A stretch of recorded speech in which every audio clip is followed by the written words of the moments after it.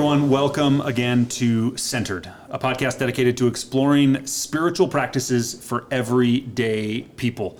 We're so glad you're here again, and we hope, as always, that this is a place where you can find in your life a little less of the rush and the stress and the craziness that infects this world we live in, and you can find a little more peace and centeredness. Joined here again with two guests, Roy Graham. Roy, great to be with you as always. Yeah, thanks, Carl. It's great to be back. And Eric Beagle. Yeah, and happy to be here. I'm both an employee of the church. I'm the middle school pastor, but I also am a first-year Denver Seminary student. Woo! Yeah. So fun to be in seminary. Yeah. And my name is Carl Helvig. Great to be with you as always.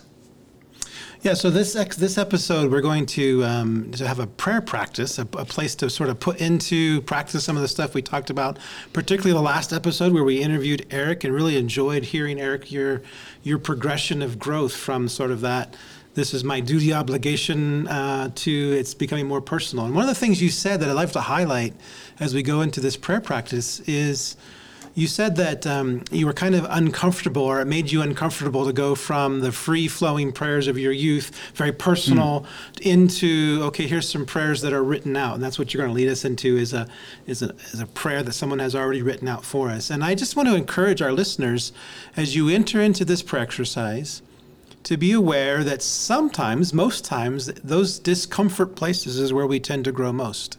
And so if this is an uncomfortable kind of thing, to participate in someone else's prayer, just to kind of lean into it and give yourself some grace and patience and roll with the discomfort. I think God will show up in pretty cool ways. He usually does. I think that's an endlessly helpful just challenge, thought, invitation for all of us to take is when we have discomfort, don't lean away. That's a good place to lean in. So here's how we're going to structure these next few minutes together. And first, I would just invite you to pause and consider whether or not you're able to get yourself now into a space where you're ready for prayer. And what we're going to do is Eric's going to read this prayer through a couple times. And each time he'll take some pauses here and there just so that the words that we're listening to we'll have space to really hear them and let them settle on us. And then after each of the times that Eric reads through, Roy and I are just going to kind of interact a little bit about what we heard, what stood out to us in the prayer, and ultimately how we can interact with God by listening to and engaging in this prayer that someone else wrote a while ago. This prayer comes from a book called Valley of Vision. It's a gathering of Puritan prayers, and so if you want to look that up, you can probably find it anywhere on the internet. The way we'll do it is after the first reading. Our invitation is, as you listen to the reading, this prayer the first time through, just be aware of if there's a particular word or phrase, or even a particular theme or concept that just jumps out to you. Don't try to interpret why that jumped out to you. Don't worry about what's behind it. Just, is there something that kind of grabs your attention, your mind's attention, your heart's attention for any reason? And Roy and I are going to do that and kind of share what grabs us after the first time through. And then after the second time through, keeping in mind whatever it was that kind of struck you with the first reading, after the second time, we'll create some space to just interact with God about that. After the second time is when we say, so why? What does that mean? What is that saying? God, what might I say to you? What questions might I ask? And God, what might you be saying to me? And so we hope that engaging in this is yet another way to open up our understanding of what it means to have a life in which we interact in all sorts of ways with our God. So before Eric reads, I just encourage you right now, go ahead and let yourself get comfortable. We know some of you might be driving, out walking, maybe sitting in a favorite chair or a comfortable space in your home, but just take a minute and let yourself get comfortable.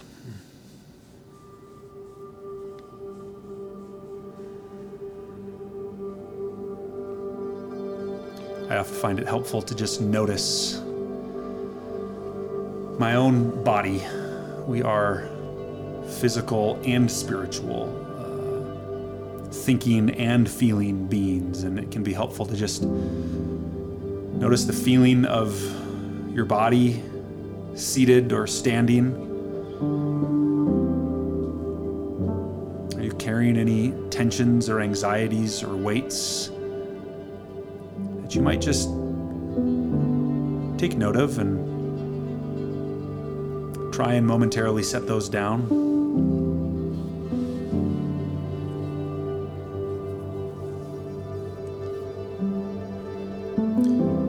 The scriptural word for spirit is the same word as breath. So many people find it helpful to just take a few deep breaths to be reminded that God's Spirit is just as close as our very breath. Go ahead and take a few deep breaths now.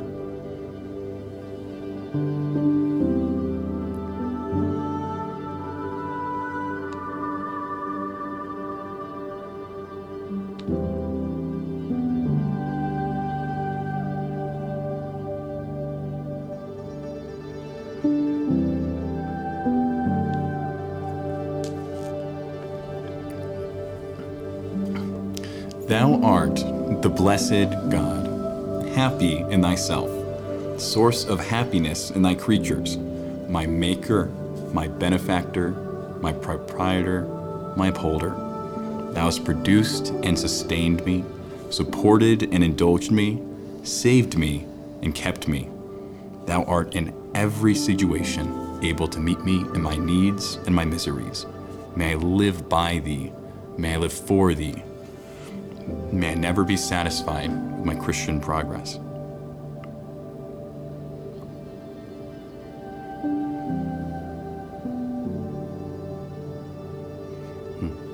But as I resemble Christ, and may conformity to his principles, temper, and conduct grow hourly in my life, let thy unexampled love constrain me into holy obedience and render my duty my delight.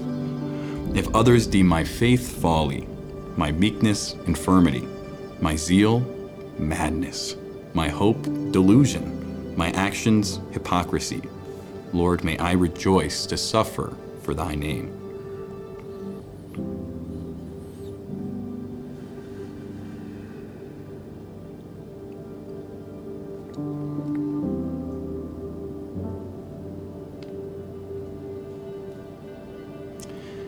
Keep me walking steadfastly towards the country of everlasting delights, that paradise land which is my true inheritance.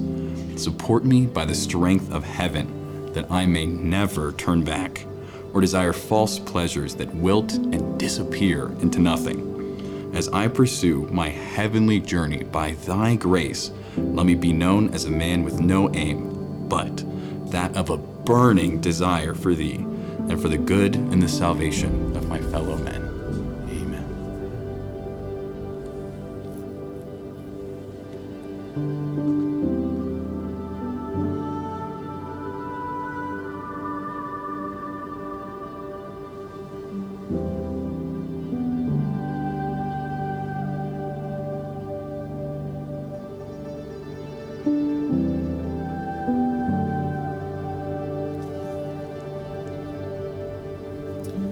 Word that it was just a single word that really jumped out at me. I think it was the beginning of that second stanza, and it was just the word hourly. I think even as we discuss the way that prayer can show up at all different times and places in different ways, that word hourly was it was a kind of invitation to me. I was really struck by, I think it's the second phrase, that thou art happiness in thyself, I think is how it went. And it just strikes me that God seems to be complete in himself.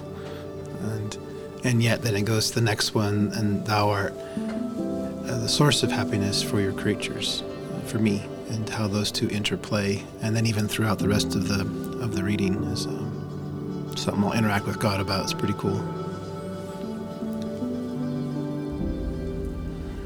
Yes, so much of our prayer, the way we understand who God is, directly impacts the way we understand how God is with us. Absolutely. Yeah. Yeah. Absolutely. And I think in terms of interaction, as we listen to it again, I always find it helpful when something like this stands out to me, just to ask God, why is this standing out to me? Is there anything you want me to know about this particular thing that's now highlighted in me?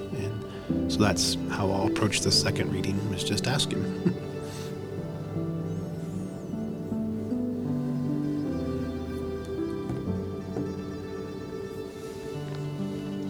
Take a minute and just consider what stood out to you. As Roy and I just shared, is there a word or a phrase, a theme or an idea that has captured your heart?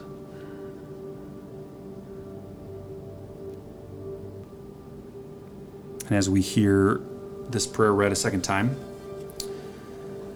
consider how you might interact with God through this prayer.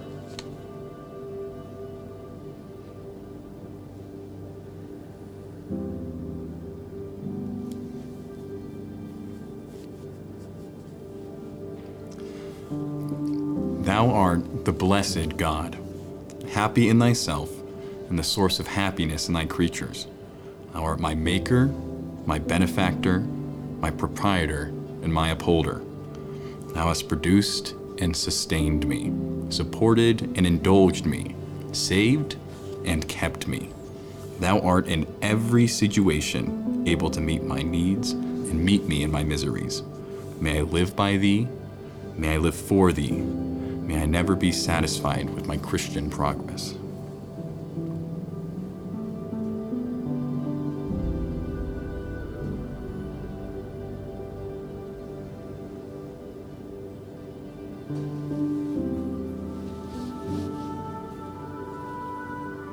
But as I resemble Christ and conform to his principles, temper, and conduct, grow hourly in my life.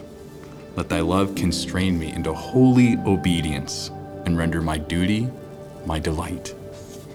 If others deem my faith to be folly, my meekness to be infirmity, my zeal to be madness, my hope but delusion, or my actions hypocrisy, may I rejoice to suffer for thy name.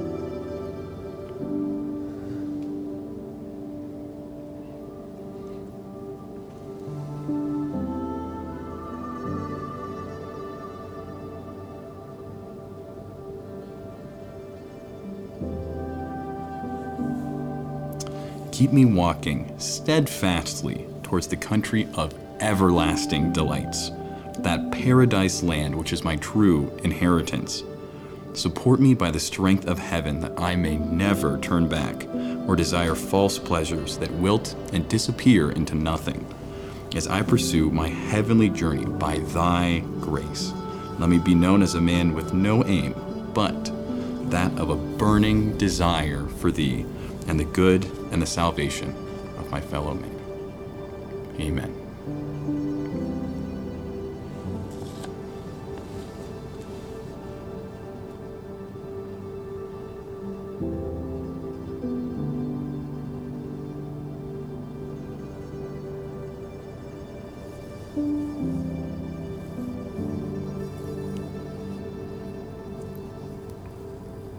What I noticed in the first reading sort of expanded into a theme. In the first stanza, it said God works in every situation. And then the second was this prayer that hourly I might be growing. And then in the third stanza, it was an invitation that God would keep me walking. And walking is an interesting activity where no one step gets you very far. But humans sure are able to walk and cover great distances. Just interacting with God personally, I have this sense of, God, where am I Where am I discounting your work? What are the times of day, and I'll be honest, there's a number that kind of came right to mind. What are the times of day, what are the parts of my life where I don't know if I would say, God, you couldn't work there, but I certainly am not aware of or thinking about. I don't look for God's work in pretty big chunks of my life. Okay, here at this point, and when I'm sitting in this chair, when I'm doing this activity, God might be working there, but all these other things. So I think my prayer is, God, help me to take seriously the parts of my life that I've set aside as though you might not be there or you might not be working. It's an idea that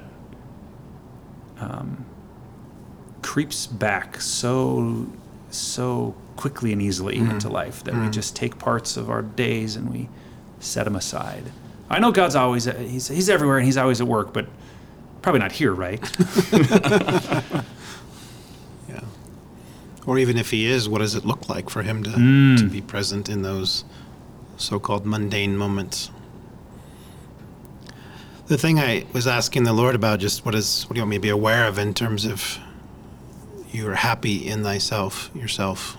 And the image I get is just this overflowing cup of that God is ultimately, fully, completely complete and happy. He doesn't need anything else, and yet he pours himself out and lets that happiness pervade my life. And so the second line of he's the source of happiness for his creatures, which allows for walking and for going into that land, as the third stanza says. And in fact, I hear echoes here of the Puritans' Pilgrim's Progress. You can see that in here. And just the joy of being able to realize that, you said, Carl, who we think God is really impacts what we do and how we sort of live our everyday lives. And to see God as, I think he's showing me in this exercise, to be wholly happy in himself. He doesn't need anything else, but he chooses to give that happiness to us and let that influence us. And I find that to be deeply encouraging. As we wrap up, take a moment and just, as we've acknowledged, and I hope that for each of us, in both our minds and our hearts, we let it sink a little deeper, that God is present at work, doing good things for your good every moment. Take a second and just acknowledge, what is the interaction you just had with God?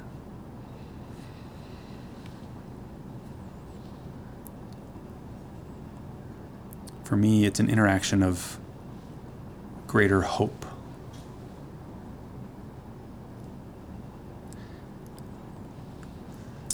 Maybe take 2 or 3 more deep breaths, and as you do, see if you can't let the gift of this interaction just settle down into your soul.